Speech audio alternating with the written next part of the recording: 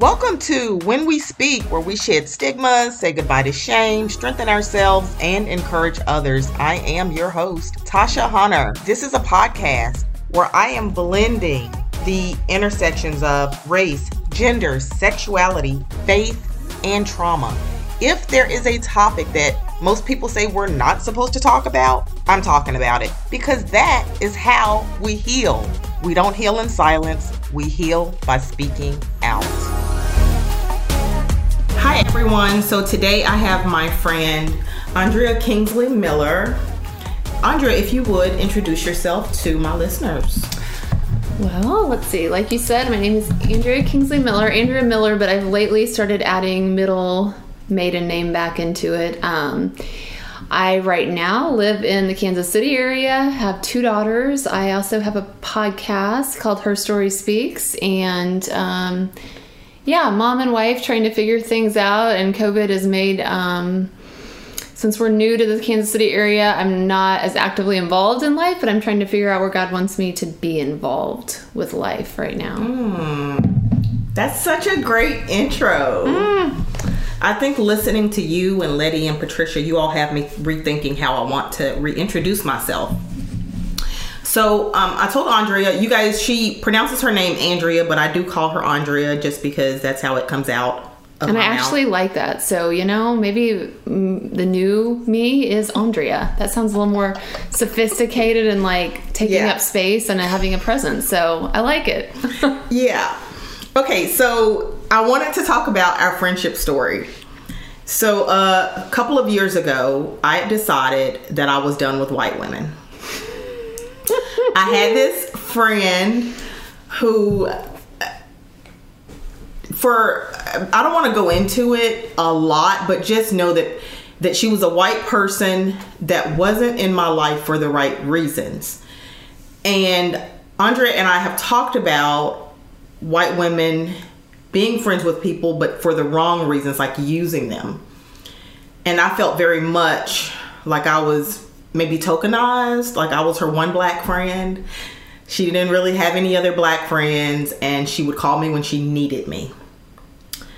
And after realizing what was happening, I said, I'm done with white people. Your story is not unique, because I think a lot of black women feel that way, right? That they're like the token black friend, and you were, not going to do that anymore. Yeah, I wasn't going to do that anymore. And a year ago, I've only been on IG a little over a year, maybe through Evolving Faith and following different people, and got connected to Andrea's page or something and commented on something. And then we just started having 6 a.m., 7 a.m., 8 a.m. dates. Early morning dates where we would just chat in IG Messenger every morning, which was how our friendship started. And I thought, I didn't even think about the fact, I actually forgot that I had sworn off all white women. And when I say white women, what I really mean is white people as friends. Like, I'm just not doing it. I don't have the time for it. And with all of the racial, the murders, the police killings, all of the things that were happening that were just forms of terrorism, white supremacy, all of that damage, I disconnected, and I was like, I just can't do it. And I didn't even realize that I was becoming friends with Andrea. And I looked forward to oh my God. And you didn't tell me those things. You didn't say, I did not know that you had set that boundary up for yourself. And I think it was late last summer that I did see you start liking posts and commenting, and I'm like, oh, who is this? And and maybe it was Dr. Chaniqua Walker Barnes' podcast, maybe that you did. I don't remember, which she was associated obviously with Evolving Faith. And so I looked at your profile, and you had about your book on there, and I think that's when I started looking, and I'm like, gosh, I want to reach out and talk to her. She would be amazing to get to know or to feature on the podcast. And I think we just started talking and didn't even get to that. And then we had the, like you just said, the Evolving Faith thing in common. And we were both at points, I mean, I was at a point in my life of having left Oklahoma and all of that and deconstructing all of that and losing a lot of friends and being really lonely in this new city too. Like we had just moved and it's COVID. And like you and I don't think I'd only been on Instagram maybe a year and a half. And so I think we just connected over a lot of things. And like, I guess that's what helped you overlook the whole whiteness. It did, because I was stalking your page quite a bit.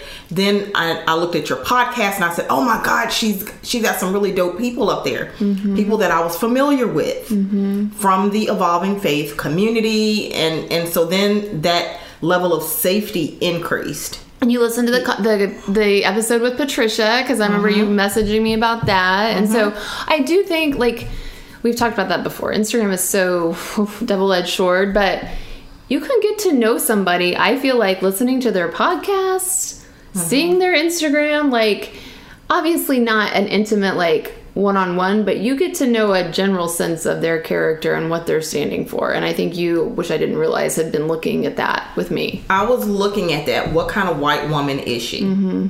And I'll post the episode in the show notes. But Amanda Seales, she's an actor, music artist, comedian. She's just multi-talented. She has a podcast episode on her podcast is called Small Doses. And she talks about the difference between people who just happen to be white and white people. And when we talked about that yesterday, you guys, I'm recording on my birthday weekend. I'm here visiting Andrea. So we were talking about all these things. And I thought, when we talk about quote unquote white people, we're not talking about all white people under one umbrella. And Andrea, it was very clear to me, and if I'm thinking of the definition of how Amanda Seales frames it, you're a woman that I told you, that just happens to be white. Right. So you're not wearing your whiteness as a crown. Mm-hmm. Mm-hmm. You're aware of your privilege. You work every day to elevate the voices of people of color. Mm-hmm. You speak out against anything that's not like affirming, LGBTQ plus affirming. Mm-hmm. Even we talked earlier about attending a previous church that wasn't affirming, and making the decision, okay, I've got to leave this place because they're not affirming. Right. And so all of those decisions, that I'm just hearing your belief. I'm like, oh, she's safe. She's good. She's a good one. And I watch for white people who say, well, I do have a black friend. Right. And I said, I'm not going to be anybody's damn token black friend. And I told you that. And then I'm seeing that you have relationships with others, but they're not just fake relationships. And I think I also told you, like, well, actually, I don't really have hardly any friends right now. So I'm kind of starting from scratch on friends. And we talked about, like, we're being intentional. Mm-hmm. I don't mean to this sounds a little snotty, but intentional picking our friends. It's not just anybody that comes in our path. And I feel like we were both kind of at a place of, like, toxic people, relationships are out, and we're in our 40s, and, like, we're starting to add to start our friendships over and pick who we really want and be intentional about it. Mm-hmm. And so when you were like, yeah, I don't want to be a token black friend, I'm like, I actually don't really have any friends right now. You're kind of like my friend. You're my friend. But you mentioned Marcy. Right. Marcy and I have definitely had a relationship. I mean, yes. Mm-hmm. And that's part of being intentional with picking the friends. Mm-hmm. And, because I don't want you to be my token black friend. I don't want to put I don't want to put that on anybody. Mm-hmm. And I think it's important for people. If people are listening, thinking, well, why there's black people, you know, like, they don't even can't be like, that'd be awful if I said I can't have a black friend. Like, I think white people have to understand that black people are really setting themselves up for trauma, I think, if they're letting themselves be seen and heard in white spaces. Like that part. That part.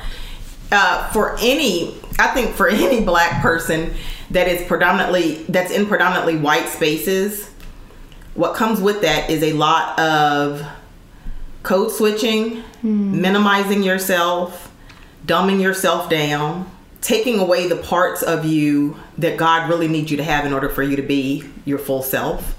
Because you want to belong in this space. Yeah. And I remember belonging to a predominantly white church and what that felt like. Right.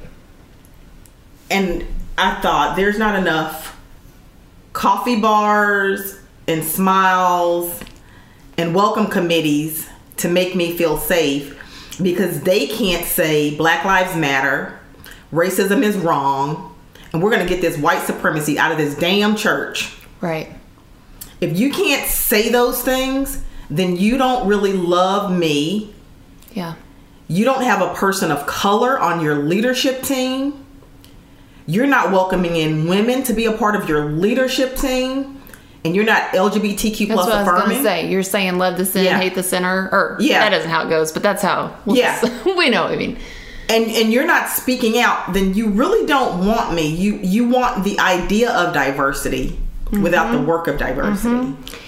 And I think we met at a point where I had been working through all of that for like the last year prior to us meeting, and seeing whiteness for what it was, living, and that's part of my journey of living in the Bible Belt, all white spaces, very patriarchal white supremacy church establishments. And so I had already been working on seeing all of that.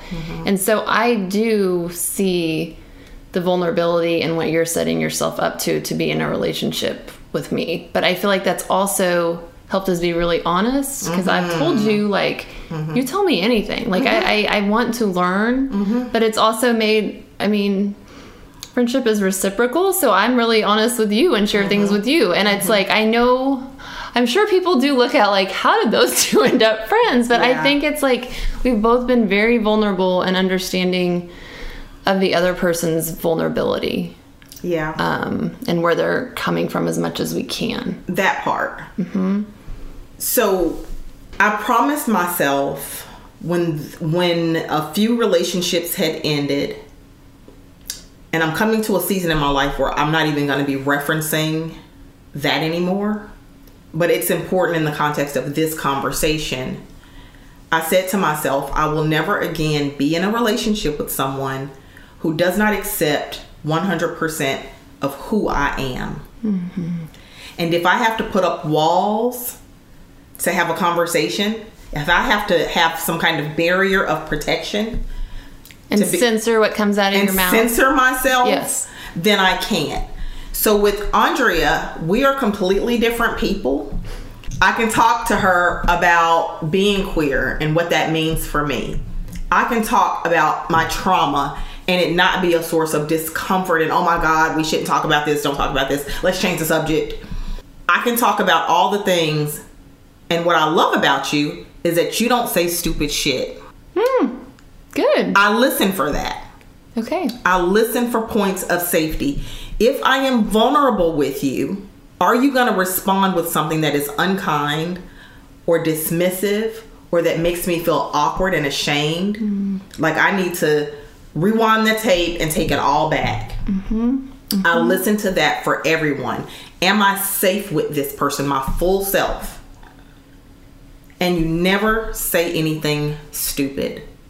For instance, when you had me on your podcast, you had already read my book. Thank you. The professional that you are. You'd read my book. When I communicate my feelings about my upbringing, my family, you never say, oh, well, you should reach out to them. You should pray for them. It's still your family. Right. Which are all things that people had said that were just totally stupid. Right. Because if you're listening to people and you care about people, then you're watchful of your words and you practice that from a real place.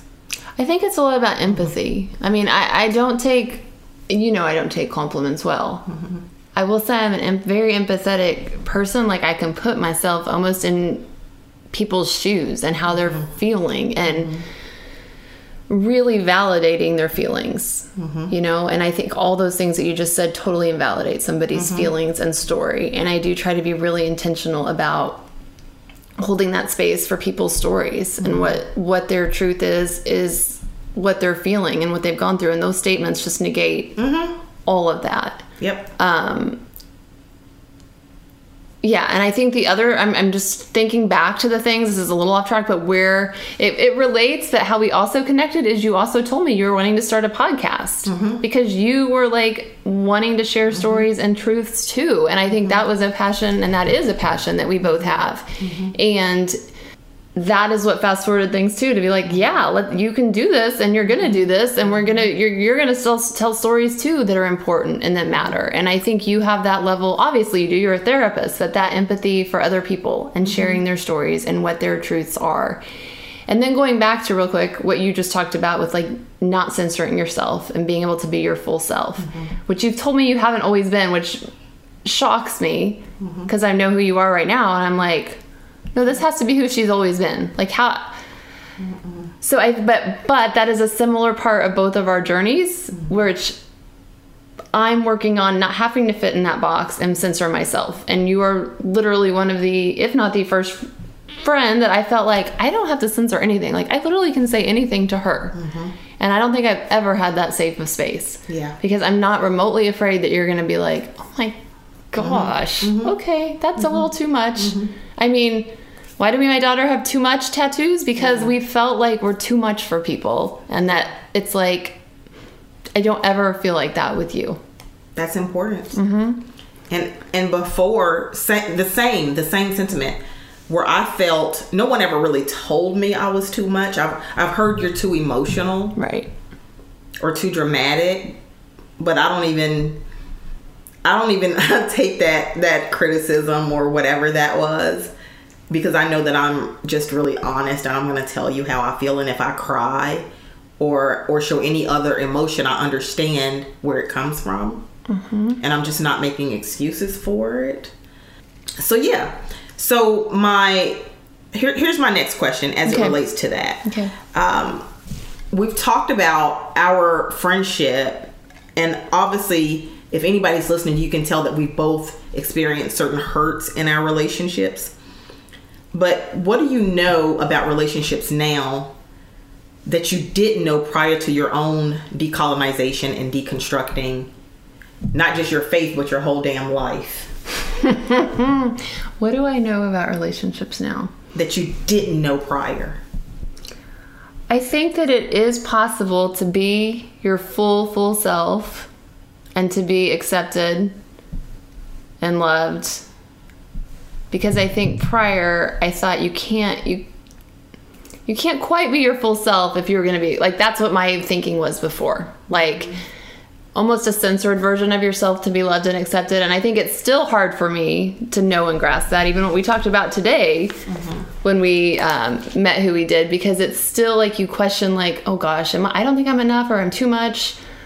But I think like relationships with you, Patricia, are showing me, and Marcia, like, you can be your full self and people can love and accept you for that. That is so good. I want you to say, if you would, say a little bit more about what kept you from being your full self. And then if you're thinking about listeners, and I've got some thoughts on this, but what keeps people from being their full selves in relationships? Well, I think what keeps people is the fear of rejection, for sure.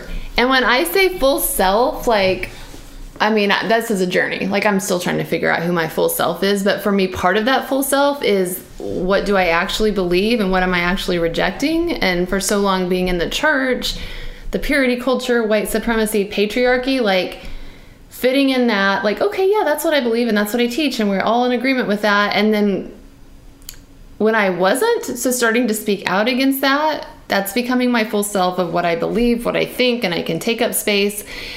And that doesn't go so well with some people that are in that box. So that was the rejection that I started to feel. And so that is what people are fearful of, I think, being rejected and not having friends, not having community. And that's a hard place to be. I mean, you know, I still struggle with that, especially as a people pleaser. But part of that people pleasing is not wanting that rejection. Yeah. And not wanting to be uncomfortable. Like, it's an uncomfortable place.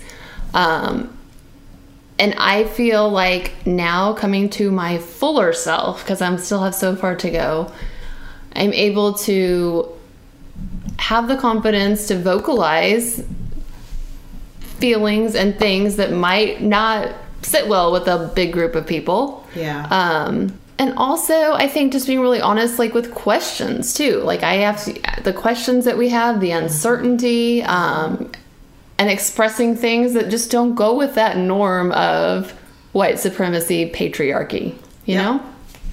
That's it. I think that I've watched, whether it was in families, in grade school, let's take it way back, in school, in the military, and in the church environment, there's this toxicity that is unspoken. People will do anything to be a part of a group. Yep. Even if it means really dying, their insides really dying. You know, they will transform into whoever they need to be in order to belong. Yep. And I've had a number of people, not very many people, but a few people kind of call out or name my rebellious spirit. And I own that. And what it was is what they were saying is you're not conforming. And I think that any group, any community that or any relationships that require conformity and shrinkage, that's not a safe relationship. Yeah. It's not a loving relationship. It's not an authentic relationship. If I have to change myself, minimize myself to belong or to earn your love, then it's not a relationship that I need. And we so often don't realize we're doing it when we're in it. Yeah. And it's not real love. Yeah. And we don't realize it, I don't think, when we're in it that we're doing that. Because I think people could be hearing you and thinking, well, I don't do any of that and I have a great community. But I think you got to check yourself on that. I mean, and realize, I mean, that's why I told you earlier today, like Untamed just spoke to me so much, because I think that's so much what we as women, especially white women, trying to fit in this box of conformity do.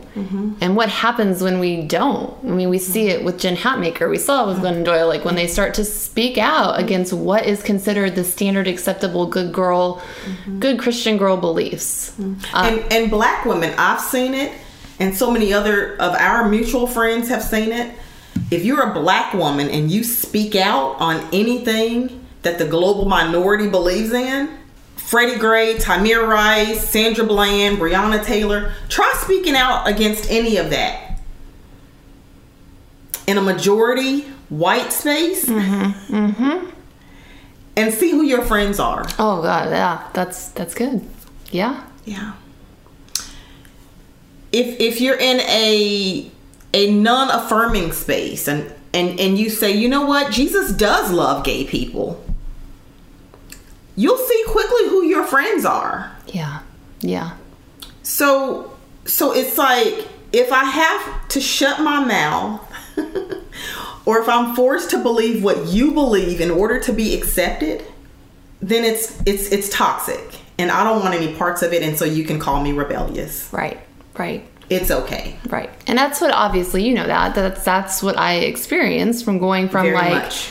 In that box teaching. I mean, I was part of that, teaching the love and respect, teaching the purity culture, teaching these Bible studies about submissive wife, but felt like I had a lot of friends. And this is still hard for me to say because I'm imagining in my mind, like, oh gosh, these women are probably listening to this and they'll be like, what the hell happened to her? So when you start questioning those things that your acceptance is based on, that is really uncomfortable for people. But that also shows you what your friendship, I think, was based on. And not everybody that's been in your path as a friendship is meant to come along with you for this journey and ride of your growth. And that's been really hard for me to accept and get through. Can you just, that was a whole word. I feel like I need to give you an offering. Can you just say that one more time? Not everybody is meant to come along with you on your journey of growth. And that's hard to accept. I can say that, but I'm just getting to the point this last year of accepting that. Would you want them? No. Well, if they all could change, if we all... Exactly, right? If they could all just... Can you please be anti-racist? Can you please be anti-racist? Can you please be LGBTQ affirming? Can you please understand that women can be pastors and leaders? And please understand that women's role is not to be a submissive, like, But see, even saying those things, it's like, oh my God, she's a heretic. I mean, literally, there's people that believe that. So they can't all come with you because they just can't. And it's hard when that's all you know and you want. But I think both of us coming into each other's lives when we did, that's why we've just so treasured each other's friendships. Because we're both coming into feeling like in our lives for the first time we can maybe start being a little bit who we are and uncensored. All of who we are. Okay, you are all. I'm working on the all. But you are. For you, I definitely am. Yeah, but I'm working on that for everybody else, I think. It's very traumatic to belong to any sort of a community and then basically be excommunicated. It's very traumatic to kind of think of the names of the people that when their parents were sick, when they had a crisis in their family, when they had a financial need, okay, and you met them and you said, here you go, I got you. Me and my husband, we got you. What do you need? You need us to take care of your kids?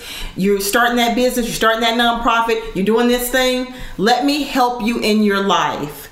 Let me pour into you. It's very hard when people have been in your homes, you've been in their homes, you've broken bread together, you've taken trips together, you've planned your lives really together. And then for that person to treat you as if you are their enemy, like you killed their firstborn. And to hunt you and to terrorize it's very hard to be treated poorly by people who at some point formally said that they loved you. So that goes back to like you being when we met saying you'd sworn off white women. Yes. I mean, I was at a point where I didn't swear off white women, but very, very but cautious. They were white. They were white. What are you just saying? Like, but I was very cautious with friendships and proceeding. Yes. Like, do I even want to do this again? Like, set myself up to be hurt and vulnerable, and actually life is just easier by myself. But I see that it's not for sure. And that's what we said. IG, internet, social media is such a love-hate because who would have ever thought the connections that we've made on there for our friendship and Marcy and I mean all the connections, Shay, and like that we're making. So we're seeing that community can be found in other ways, and like we were talking about this weekend, almost in a sense better ways because we're forced out of just our little like not demographics, like where we live, to branch out and really choose our friends wisely. Not just choose, it almost feels like divine connections. Yeah. Me and my scared self, I'm so fearful of being hurt. I have major abandonment issues. I speak about this in my book. I spoke about it today, Andrea and I. In every relationship, I am just literally praying, please don't leave me. Please just don't. Because I've been here before and I don't want to keep, kind of like Groundhog Day, having people come in and out of my life. I want people, I want family. So we both know the hurt of people leaving. So I love that this episode is just all about our connection, but it's a lot bigger than that. And I know that listeners will resonate with that. The trauma that happens when relationships end. Yeah. And it doesn't end for things that make sense. It ends just because, well, maybe it does make sense because we evolve. Yeah. And that goes back to they can't all come along. We're not on the same. Right. And that white person that was my friend that I talked about said, she said, you were going to school and you were changing jobs and it just felt like the relationship was over. But I'm like, how? I'm calling you, I'm texting you, I'm keeping in touch. I'm not ghosting you. I'm very present. I'm visiting you the same amount of times as I always would. But I was changing. Yeah. But I still loved her and I still loved her daughter. But something about me changing threatened who she was. It's uncomfortable for people. Right. Because it also makes them look at some of their own stuff. Yeah. And people don't want to do that. It's really bizarre. I want to talk about your children. And you've interviewed my daughter and Grace, and yeah. So you guys will see on social media if there's ever a photo of Grace or Mary or any mention of them, you will often see me referenced as, I call Andrea my sister, like she calls me her sister. They call me Auntie Tasha. And this is new for me because I've never really liked children. I didn't even know that. I'm not babysitting your kids. Oh, I don't want to ask you that. I don't want to, but this is like former Tasha. I don't want to babysit any kids. Funny. I don't want to play with any kids. That's funny. Did you know that about me too? No. I'm not a big child person. Like, you have to be self-sufficient in order for me to even feel comfortable around you. We have to be able to have kind of adult conversation. Oh, that's so funny. I'm like, I don't want to like change you or bathe. I don't want any parts of that. You got to know yourself. And so I love children. It is a challenge too. I mean, I love the idea of them. Yes. Children. Yeah, it's okay. This is just all news to me that you don't like children, because I wouldn't think that the way you are around my children. Yeah, I love your kids, but here's why I love them. Like, for instance, today's conversation with Mary and hearing the ways in which her children are young and they're already using their voices to advocate for other people. When we talk about love and we talk about respect and we talk about kindness, your children, they exemplify that. Yeah. Right? They do. And have no problem speaking out in defense of another person. Mm-hmm. And it makes it easy to love them. Yeah. And for them to want to vacation with me or to spend time with me or can't wait till I get here. I'm like, wow. Yeah. Yeah. I think it goes back to, like, Lord knows, I mean, especially if you listen to the podcast that you did with Grace, like, me and John have been anything but ideal parents. And Grace, I think, paid the price for a lot of that. But I think we've always instilled in our children a sense of kindness, but beyond that, like, that back to the empathy, like validating people, walking in their shoes, and not in like some Christian white savior way at all, but the validating people's stories and where they have come from and what they have said and what they have seen, and feeling that for them, and just a love of humankind, really.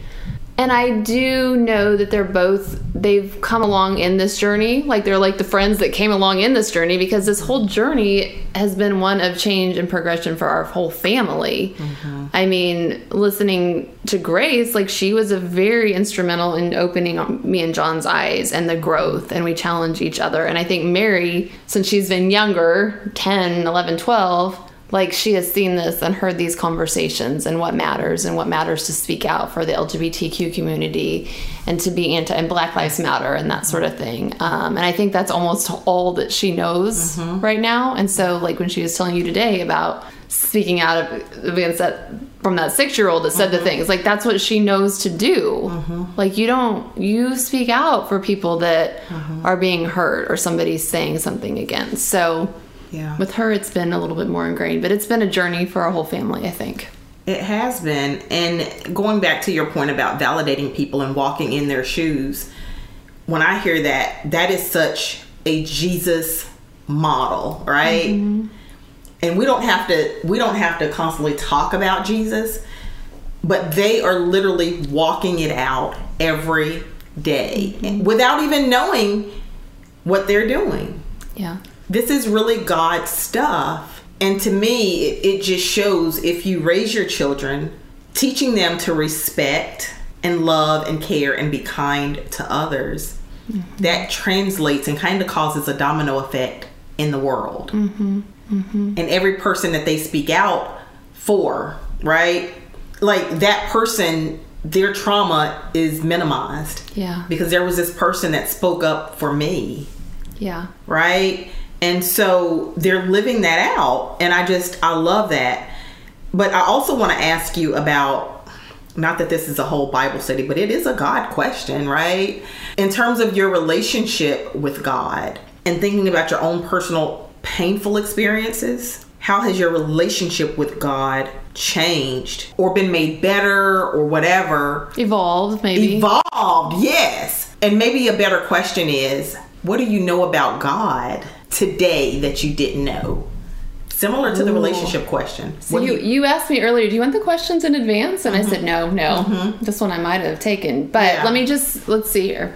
That's a really deep question. I'm going to say it first. A lot of things happened in 2020, like everybody, but especially in my own life, that have really, really changed and made me question God, his existence. What do you mean? Like, so first of all, obviously, the changing churches, the leaving a church, losing community there, so that we have that institutional establishment of God where all of that kind of came crumbling down. And what do I even believe anymore? Because the church has taught me all these things and now I don't believe any of them. But then we also have 2020 with my dad dying. And then we also have 20, which, starts you questioning what it even means to be saved and the afterlife, and is God even in control? Because he's not. So we have that level, and then we have me getting cancer, so that just starts, and then we have the whole COVID and living at home. So a lot of things happened in 2020 that really rocked my faith down to like almost nothing.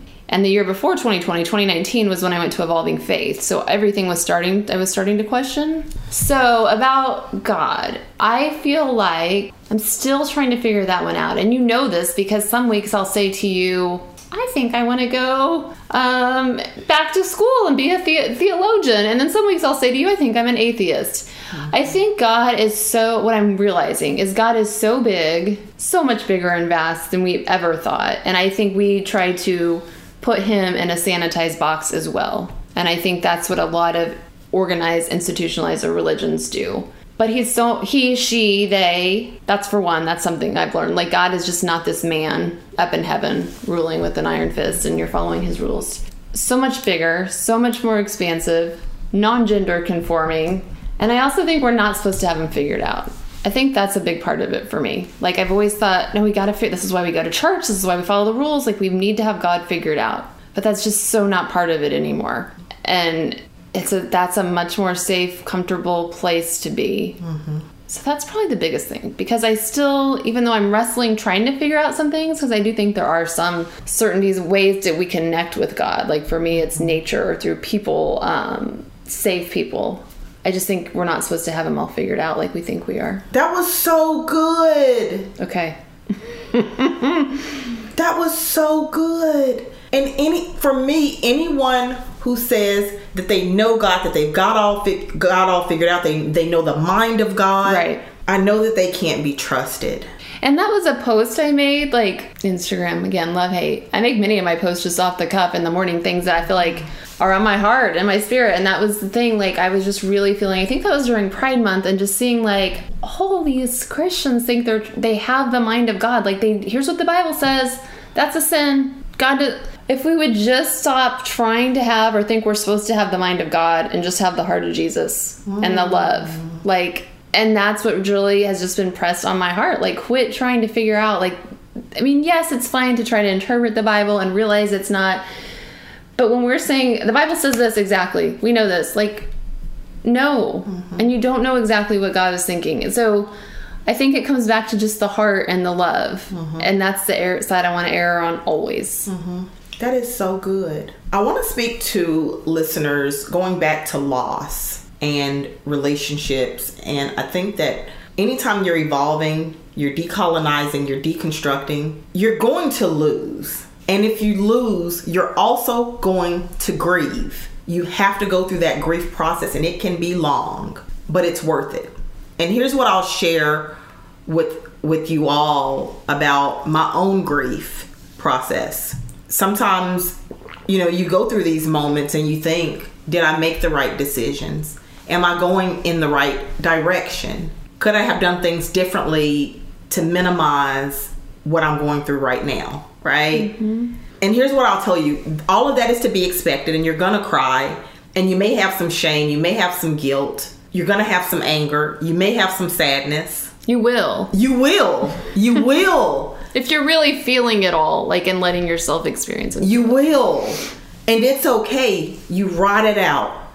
That grief, over time, it'll morph, it'll change, it'll decrease over time. But after the loss, here's what I have gained on the other side of things. A greater sense of self. I have joy that I've never felt before. I have belonging that I've never in my life felt. Like I feel the belonging in my community that's still being built.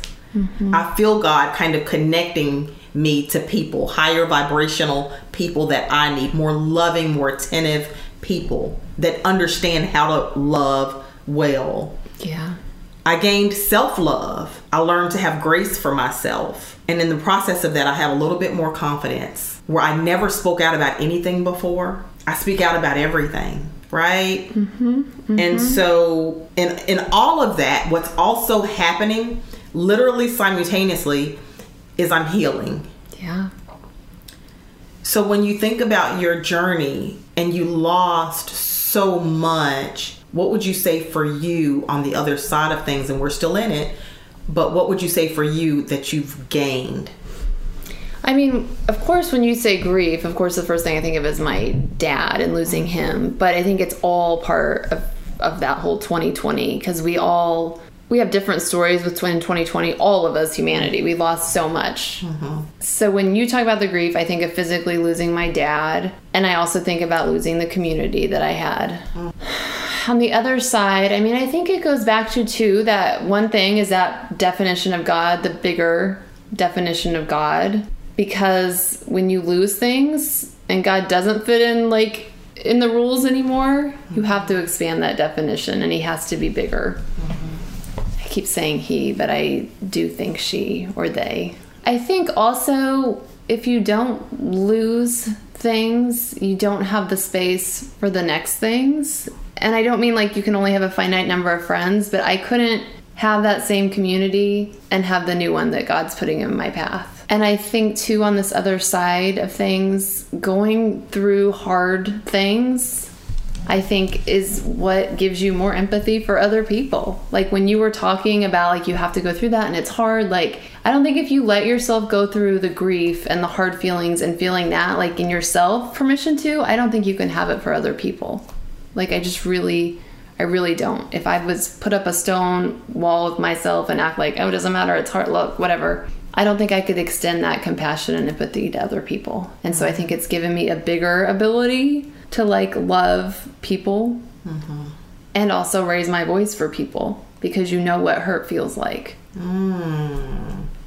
That's so powerful. I think for anybody that may be listening and you're afraid to step out or step away from environments that really no longer fit who you are or want to become, I'll say that if you take small steps in the direction that you feel more led to, over time you do gain a little bit more courage. And that the universe or God will take you into the direction with people who support you. So over time you will get what you need, and you'll be, again, loved well.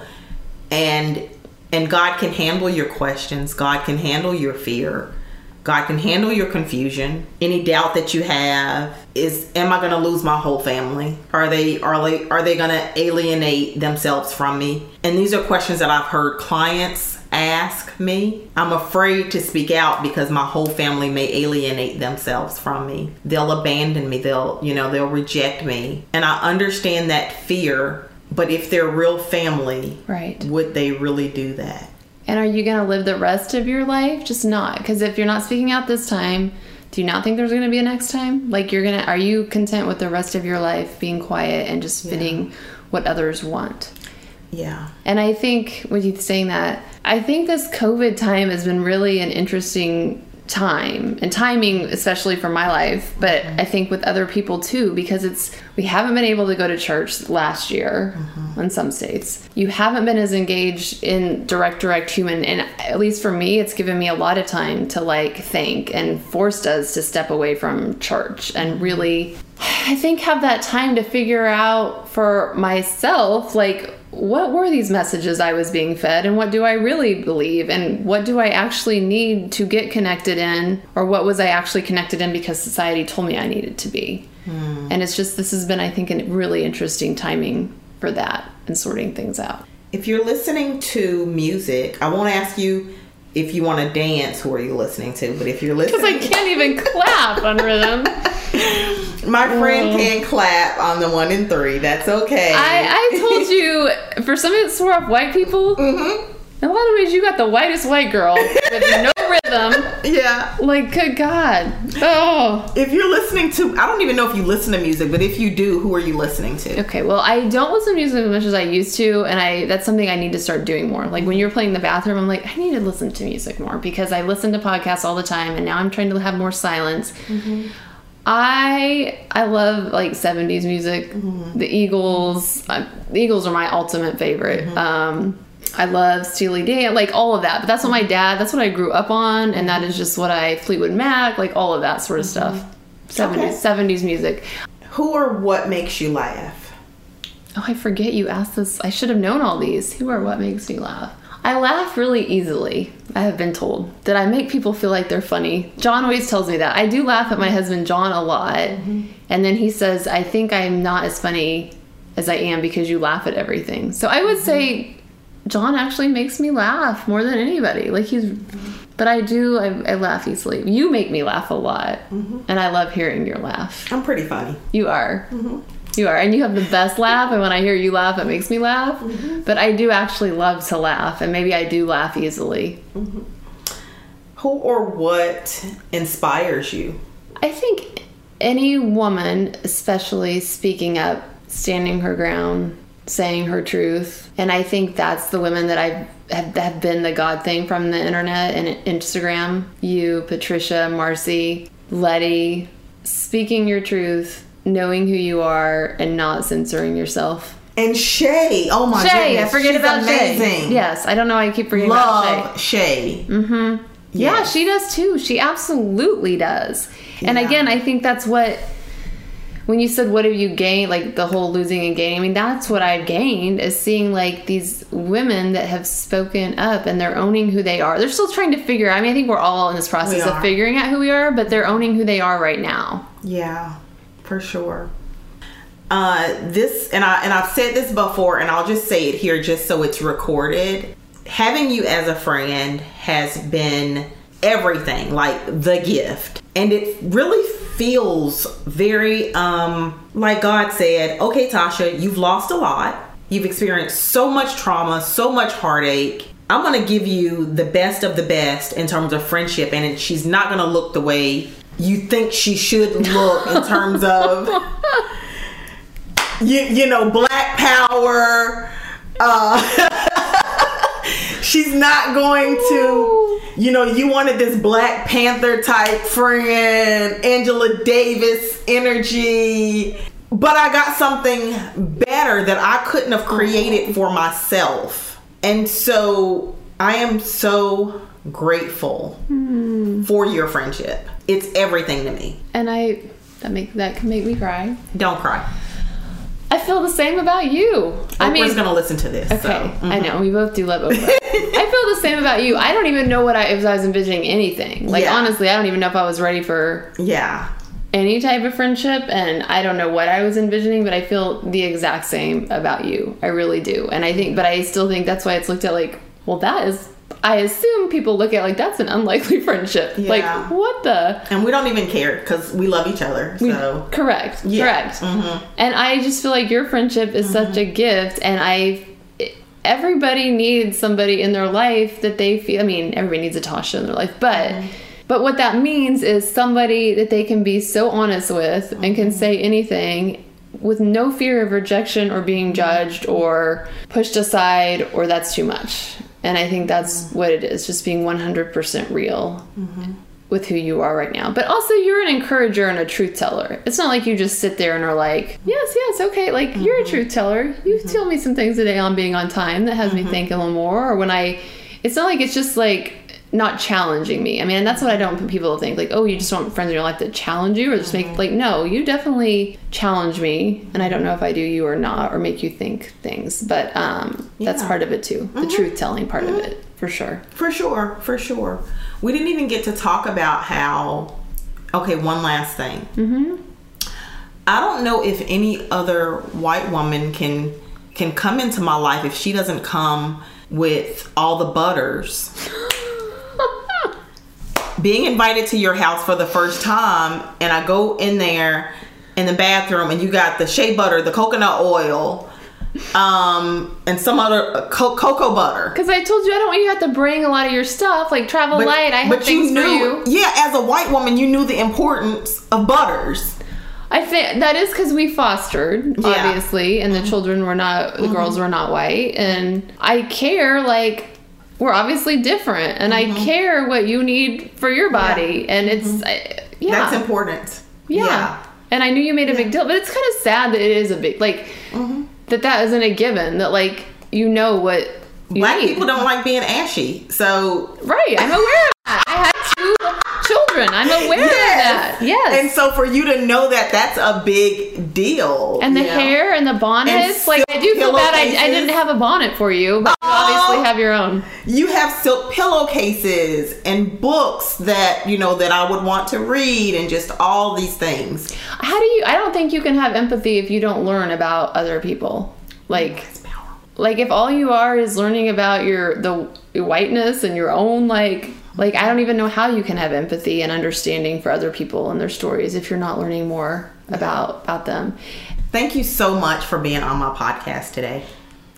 It's an honor to be on your podcast, Tasha. And you asked me when you first started your podcast if I would be a guest, and I just felt like, no, I don't have anything to say, and you can get way better guests than me, and I think it's the right timing, to be honest, because our friendship has deepened and developed. You're here for your 42nd birthday that we spent together this weekend, and I really am honored that you wanted to spend your birthday with me, and so I'm super honored to even be on your podcast, and I'm just really excited about what lays ahead, because I know we've been talking about things. You know, we've got our book community, and we're going to continue with that, and just other things, because other people need community, and I think that's what we're seeing too. Like, you listeners, us, we're not alone in this feeling like a little bit lost and without community and questioning things, and people are out there. Your people are out there, and I think we both have a passion to connect people with their people.